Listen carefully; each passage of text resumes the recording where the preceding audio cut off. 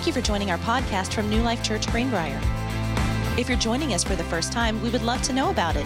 Just text Greenbrier to 88,000 and fill out one of our Connect cards. Now, let's listen in to today's message.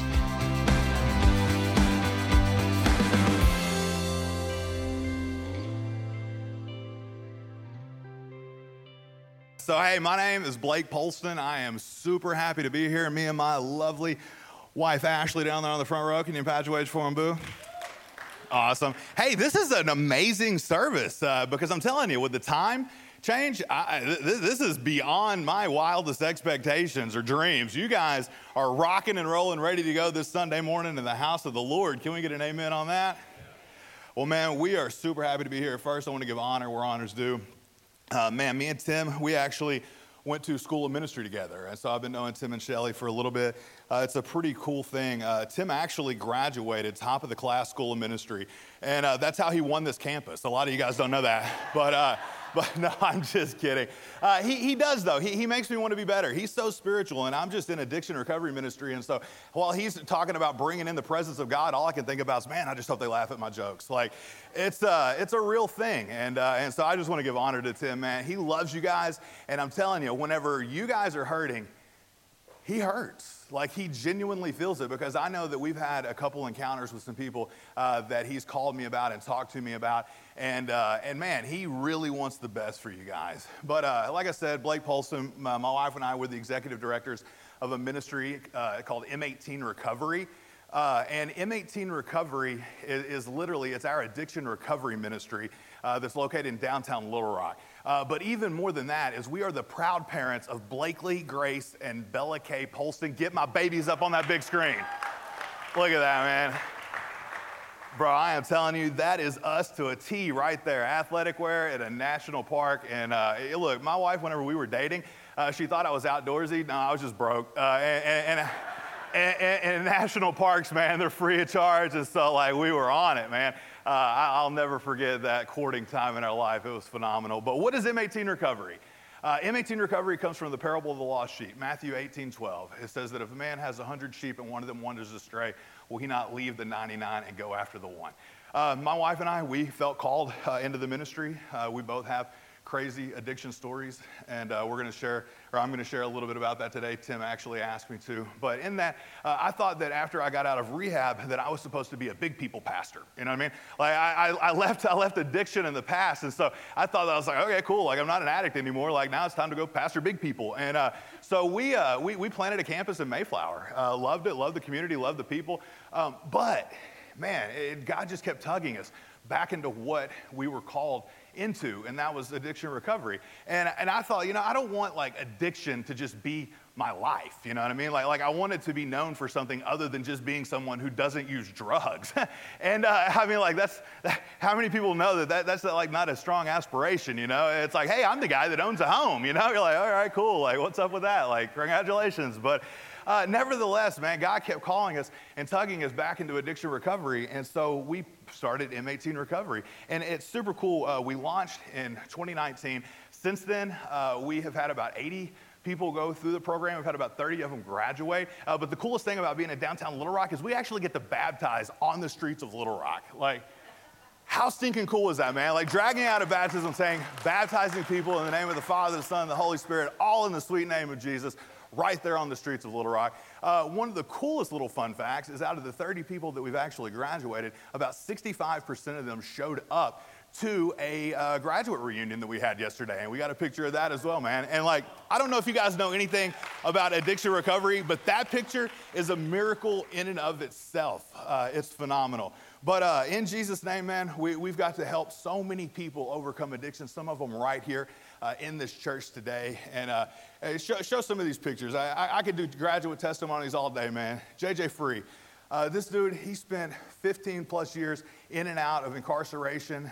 He reached out to us, and I mean, he had a daughter that was 18 years old, and he said, man, she's never gonna talk to me again. The whole time he was worried about it. And JJ, he went through the program. He became a devoted follower of Christ. He teaches addiction recovery ministry at Wolf Street Foundation in Little Rock currently.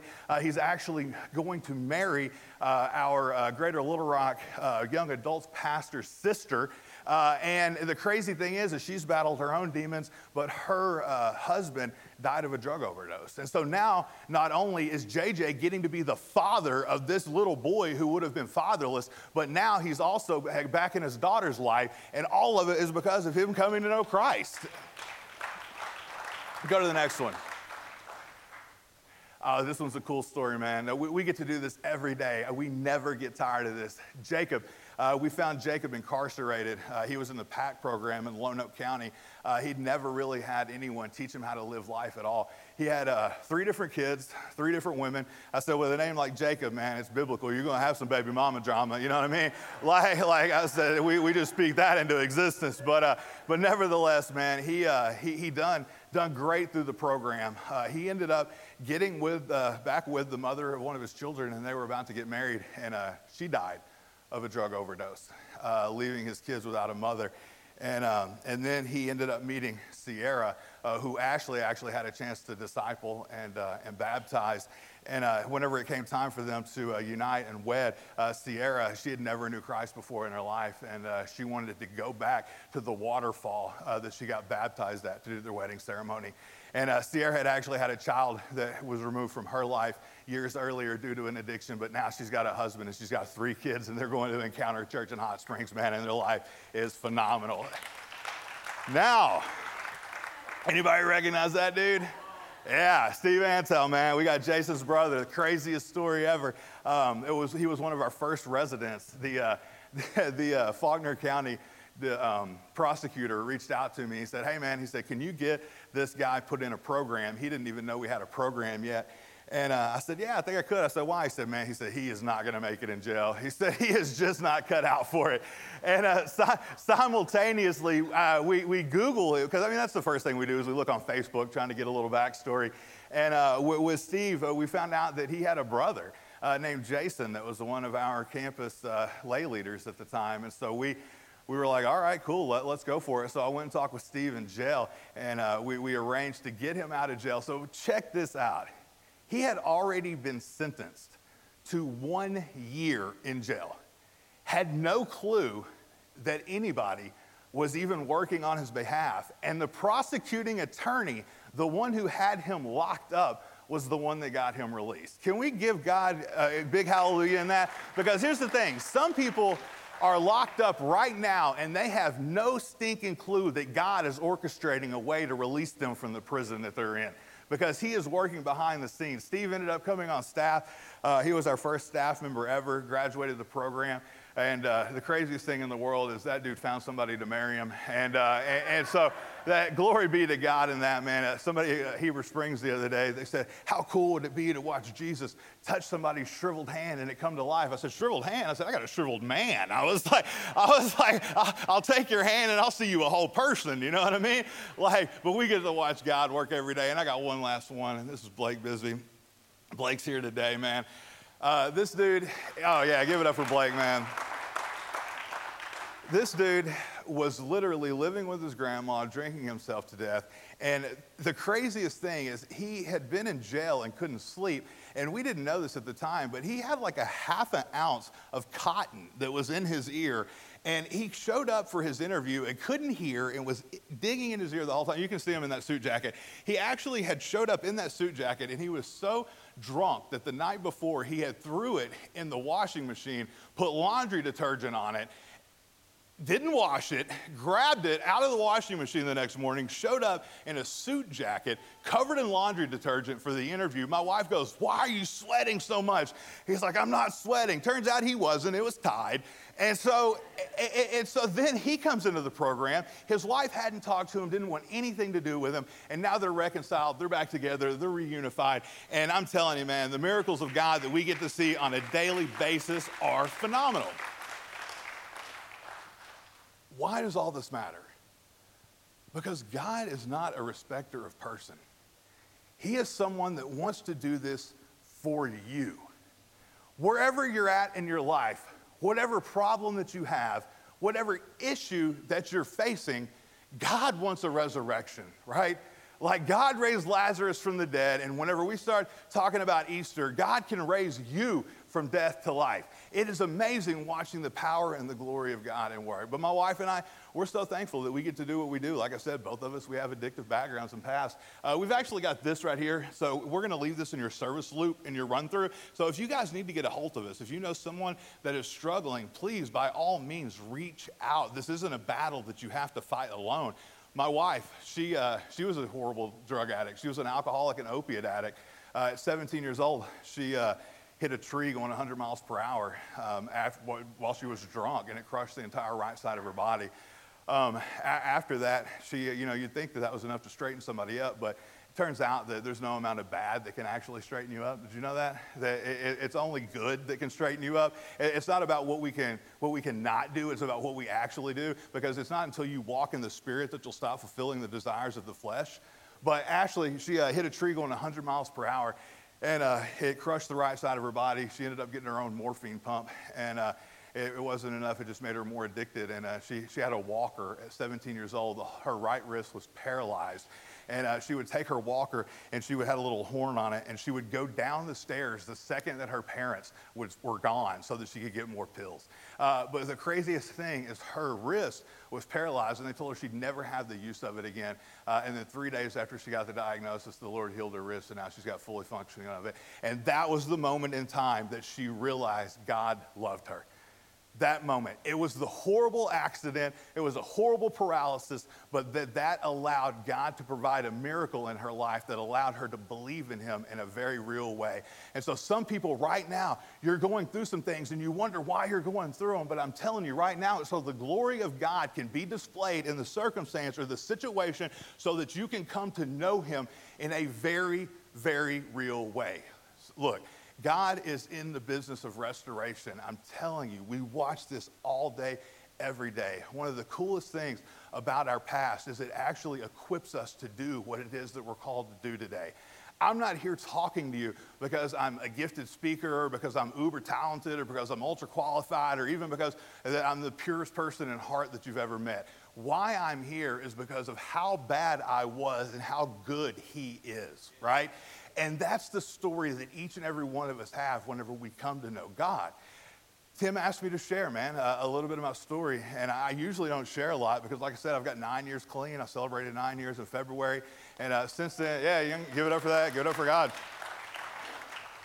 But I usually don't share a whole lot of my story because it's not about me. But he specifically asked me to. And so the shortest testimony I have is shot dope, didn't work out, found Christ, that did.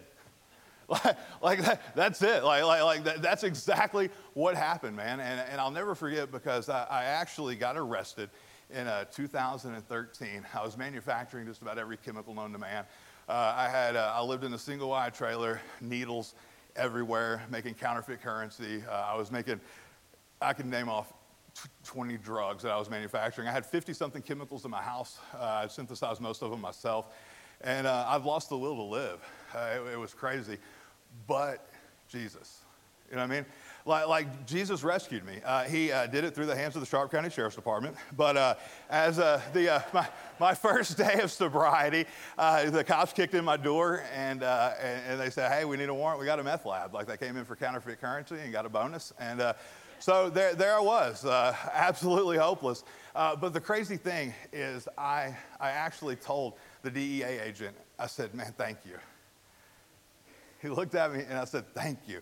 I said, man, I didn't know how to stop. I said, I was going to die. I said, I had no clue how to stop. And that was the first morning ever that I had dedicated my life to Christ. Because in handcuffs that day, when I had nowhere else to go, I said, Lord, if you'll use me, I'm yours. And I meant it. Try getting on a plane like that. You know what I'm saying? Like, I look like Saddam Hussein's love child. Like, I don't even know. Like, and for someone who is such a raging extrovert as me, to ever let myself get in that condition and not be around people, it was 1 year of isolation that I dedicated to learning how to manufacture drugs. And here's why. Because I wasn't where I thought that I should be in life. I turned 29. I had exhausted all my student loans but didn't have a degree. I was supposed to be somebody, you know? Like I was supposed to be like an anesthesiologist or a chemical engineer or some of the other things that I was aiming for in life. But all I had was about 120 random college hours and things ranging from marketing all the way to biology. And I had $72,000 worth of student loans. Like, that was the only thing that I had to show for anything. And I couldn't get back in school. And so what I wanted to do was I wanted to make a bunch of drugs so that I could sell them, so that I could pay off my student loans, so that I could get a college degree, so that I could get a good job, so that I could find a wife, so that we could get married, so that we could start a family, so that we could get in church, right? No, I mean, like that was the plan. Like, I had this very powerful encounter with God in 2004, and from 2004 up until I got arrested in 2013, I actually rededicated my life in 3 different New Life Church buildings across the state. I joke around and say they just didn't take. I don't know, you know? It's that chasm between the altar and the door, man, like from committing to it versus having the power in your life to actually execute it. Because here's the deal, even the demons believe and tremble. So it wasn't until that I was in handcuffs that I asked for not just a Savior, but I needed a Lord in my life. I needed somebody to follow. I needed the good shepherd to lead me and to guide me before anything ever happened. So Pastor Rick, the day that I got out of the jail, it was Brian Tuggle. There's a man that he's a director of a ministry called John 3:16 Ministries up in northeastern Arkansas. Some of you guys may be familiar with it. Some of you may be familiar with Renewal Ranch. Renewal Ranch, James Loy, the director of it's actually a graduate of John 3:16. Well, the director of John 3:16 comes and he gets me out of jail. And it's crazy because he told the prosecuting attorney, he said, hey, he said, years ago, he said, Blake was my stepson. He said, and I had opportunity to do Bible studies with him then. He said, and I didn't take advantage of it. He said, I'd like that chance now. And so with me dedicating my life to Christ in handcuffs, and then God sending someone to come get me and then disciple me, I stayed there for 2.5 years at John 3:16. I didn't think I was ever going to leave. But then Pastor Rick Bazette, man, he showed up. And the last week I had put in my notice, and I said, hey, I put in a 9-month notice. Like, who does that? And Brian told me, he said, no, he said, if you feel called to leave, he said, I feel called to release you. He said, go ahead and go. And being my family's ministry, it was very difficult. I thought I was supposed to stay there forever, take it into the future. And so God had to send me a very clear sign. And so the man that I respected the most was the same pastor that I had rededicated my life 3 different times in the church that he had planted across a span of 8 years, came that week and told me that he wanted me to stay in touch with him. And after he heard me speak, he said, my, he said, the hand of God is upon you. If you said you feel called to be a pastor, he said, I want to train you. And from that moment, man, God is in the miracle business. I'm telling you, if you will submit your life to Christ and do what it takes in order to achieve what it is that God has placed in your heart, all things are possible. He really is. And let's give it up for God. So I usually don't tell that much of my story, but you know, Pastor Rick, he's a man that met somebody in rehab and allowed him to plant a church. So either he's a visionary or he's a lunatic. But in his defense, it panned out, and I did have a haircut by the time we had met. So that's a benefit as well. But what I want to talk about today is something that everyone can apply. It's not just for the people that are addicted. Now, if you're addicted, I will tell you the number one thing that you need to know is whenever I met the DEA agent that arrested me, I got a chance to do his niece's funeral. He said, what in the world? He said, okay, he said, you've got to tell me. He said, I arrest people all the time. And he said, nobody changes like this. He said, what did you do that everyone else doesn't? I said, oh man, that's the easiest thing I've ever done. And he, you know, I'm all ears, like he leans in. I said, you got to change one thing. Like, you know, he would have fell out of his chair. Like, he's like, what is that? And I said, everything. Like, that's it, man. Like, if you can successfully change everything in your life, then you can be successful. But it's whenever you try to hang on to anything. And Scripture says that, man. Like, we have to die to ourselves, and we have to lose our life in order to gain the life that Christ has for us. They say in the clinical setting that addiction is a disease of choice. So it's not like, is it a choice or is it a disease? Look, I'm going to tell you right now, I was locked alone in a trailer. You can think whatever you want, but the person that you saw, did he look sick compared to the person that I am today?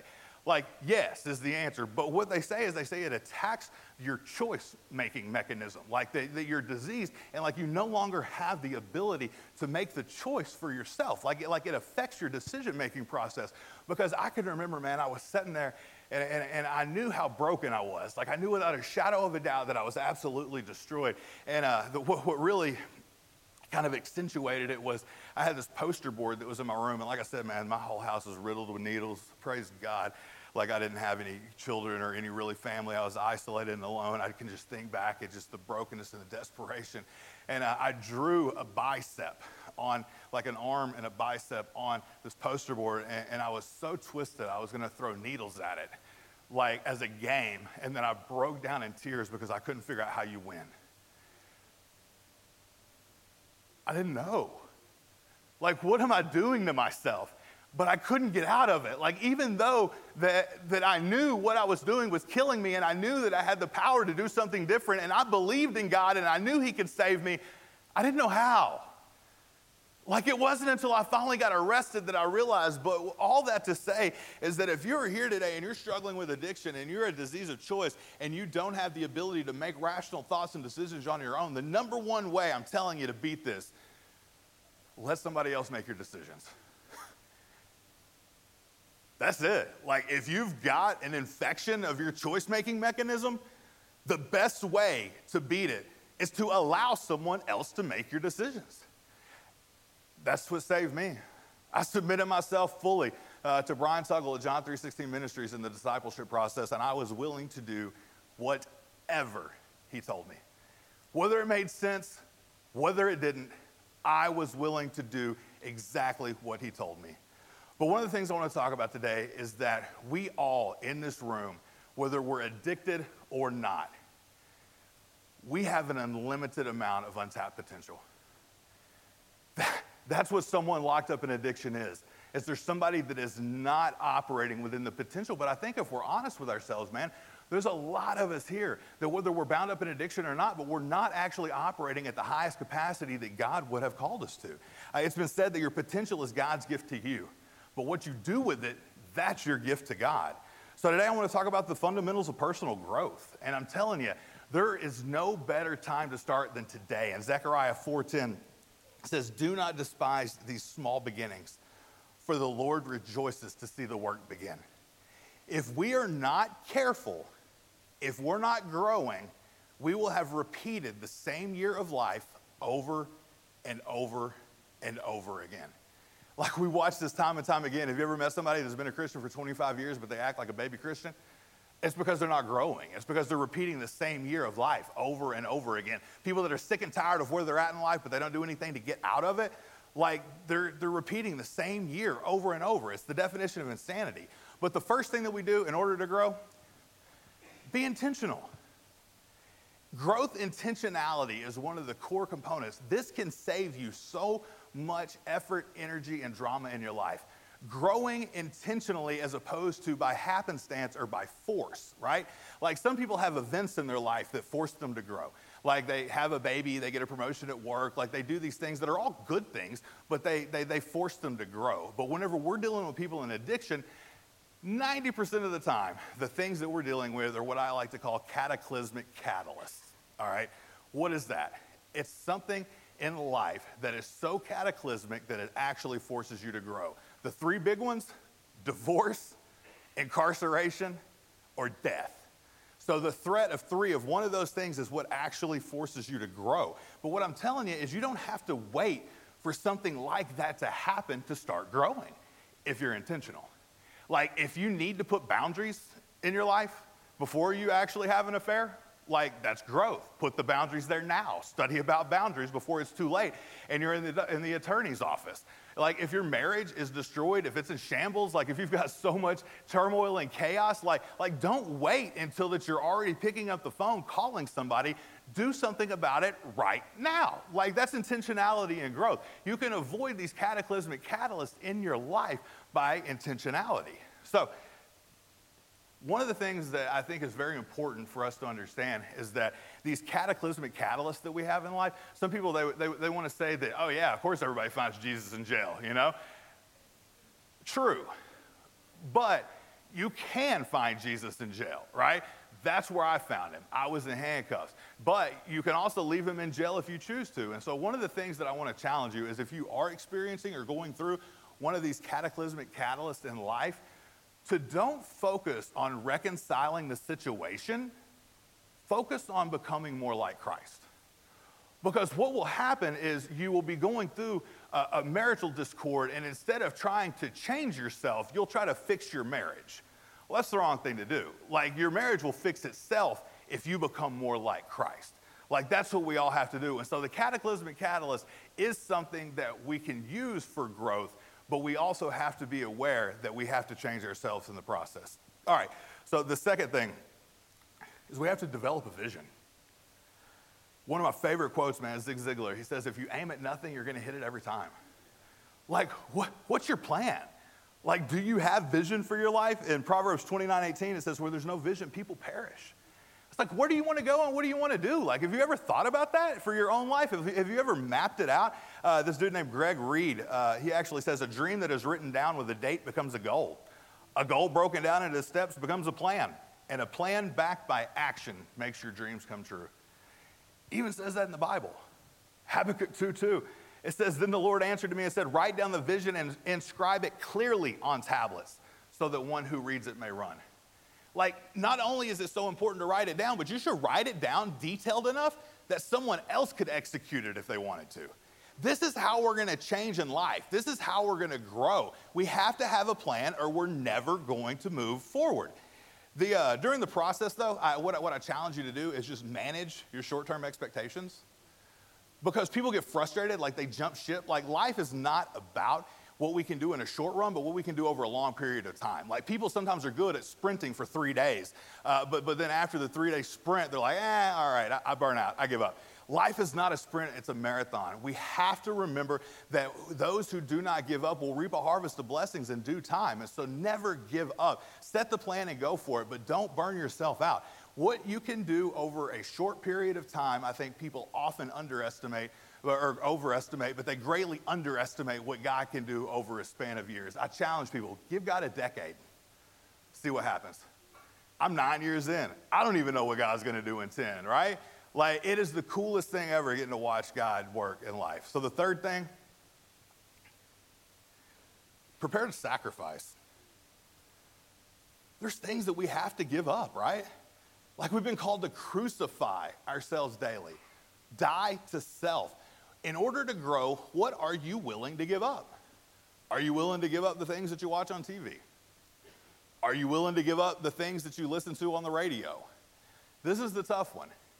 Are you willing to give up relationships that are pulling you in the wrong direction? We see this all the time. People, places, and things. They're going to affect you, I promise. Whenever it comes time to talk about what your exit strategy and what your game plan is, one of the things that always draw people back the quickest are friendships. Everyone in this room has got friendships that they need to upgrade, but then they also have friendships that they need to terminate. Bottom line. And what Jesus says is he says to count the cost. There will be costs associated. This is sacrificial. In Luke 14:28 and 29, he says, but don't begin until you count the cost. For who would begin construction of a building without first calculating to see if there's money to finish? Otherwise, you might complete only the foundation before running out of money, and then everyone would laugh at you.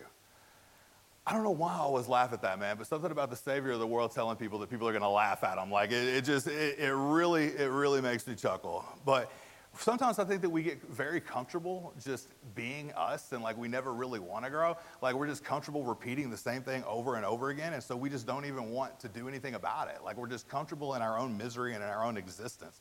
But like, I want to be a church, man, that knows the costs that are associated with growth, but we're willing to move forward anyway. Like we know that there's things that we're going to have to do. We know that there's things that we're going to have to change, but we believe that it's better. Why? Eternity, right? Like eternity is in each and every one of our hearts. And Scripture tells us to don't store our treasures up here on this earth, but store our treasures up in heaven. You know the one thing that we can store in heaven? Our friends, other people.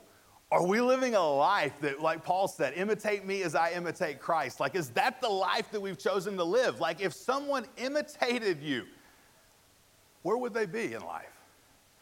Paul put a pretty strong thing on that, man. He said, imitate me as I imitate Christ. And I just want all of us to know that God is in the business of blessing. He is in the resurrecting business, and it is absolutely worth it. John Maxwell, he said, you will not change your life until you change something you do every day. As simple as it sounds, we are going to have to change. One of the cool things that works about rehab so well and residential recovery is that it's like a greenhouse. With a greenhouse, there's optimal conditions for growth. It's so cool whenever you change everything at once. Like I told the DEA agent, if you can change everything, you'll grow. You can grow without changing everything. It's just a slower process. Residential recovery is one of the quickest ways to grow. We take them and we microwave them in 4 months' time, and then we try our best to keep them on a straight and narrow path for an extended period of time so that they can catch their bearings on the outside. But it is so neat watching them grow in the short period of time. And the fourth thing, we've got to pause for rest and reflection. Like, some people wear like a badge of honor for like a 100-hour work week. And they're like, oh, I'm so, I work 14 hours a day, 7 days a week. But they never actually stop to pause. One of the most important things about pausing for rest and reflection is it allows you to determine what things that you have in your life that are working and what things you have in your life that aren't, right? Like, we have to rest. And in Psalms 127:2, it actually says it is useless for you to work so hard from early morning until late at night, anxiously working for food to eat. For God gives rest to the ones that he loves. God gives us rest. Rest is a good thing.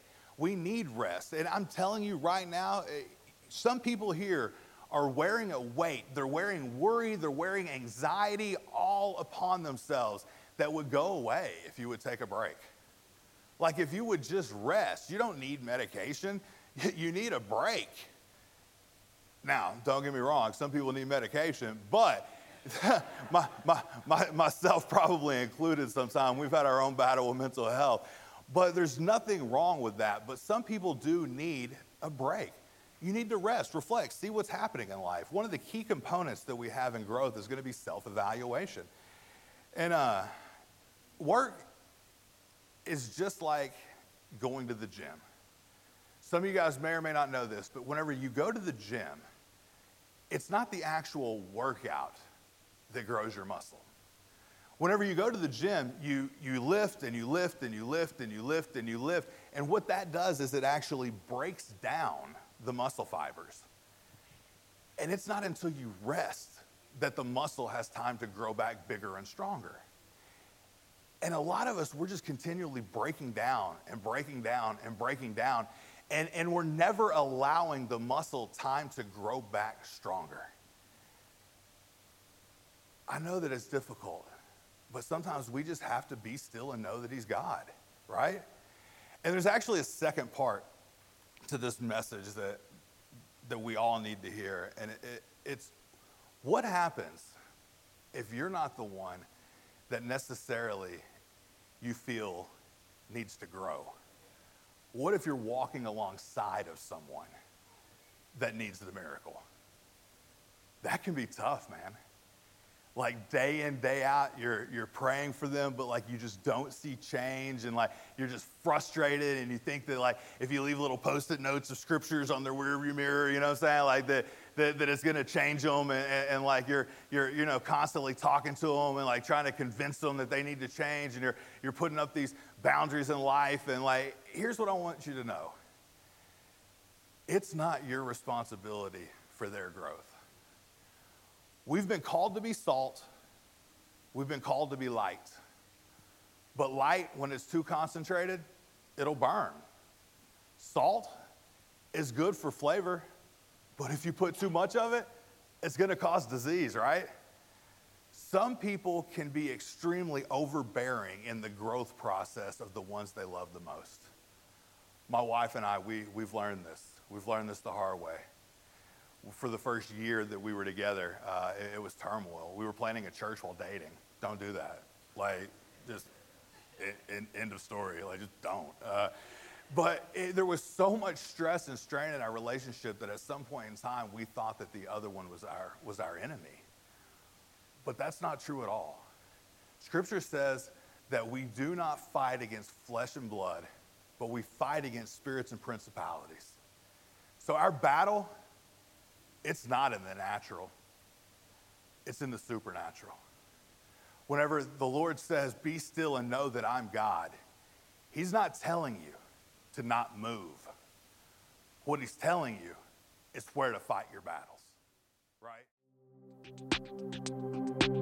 Thank you for joining us today. If you made a decision for Christ or could use prayer for any area of your life, please let us know. All you have to do is text Greenbrier to 88,000 and click on Connect Card. Be sure to join us next week.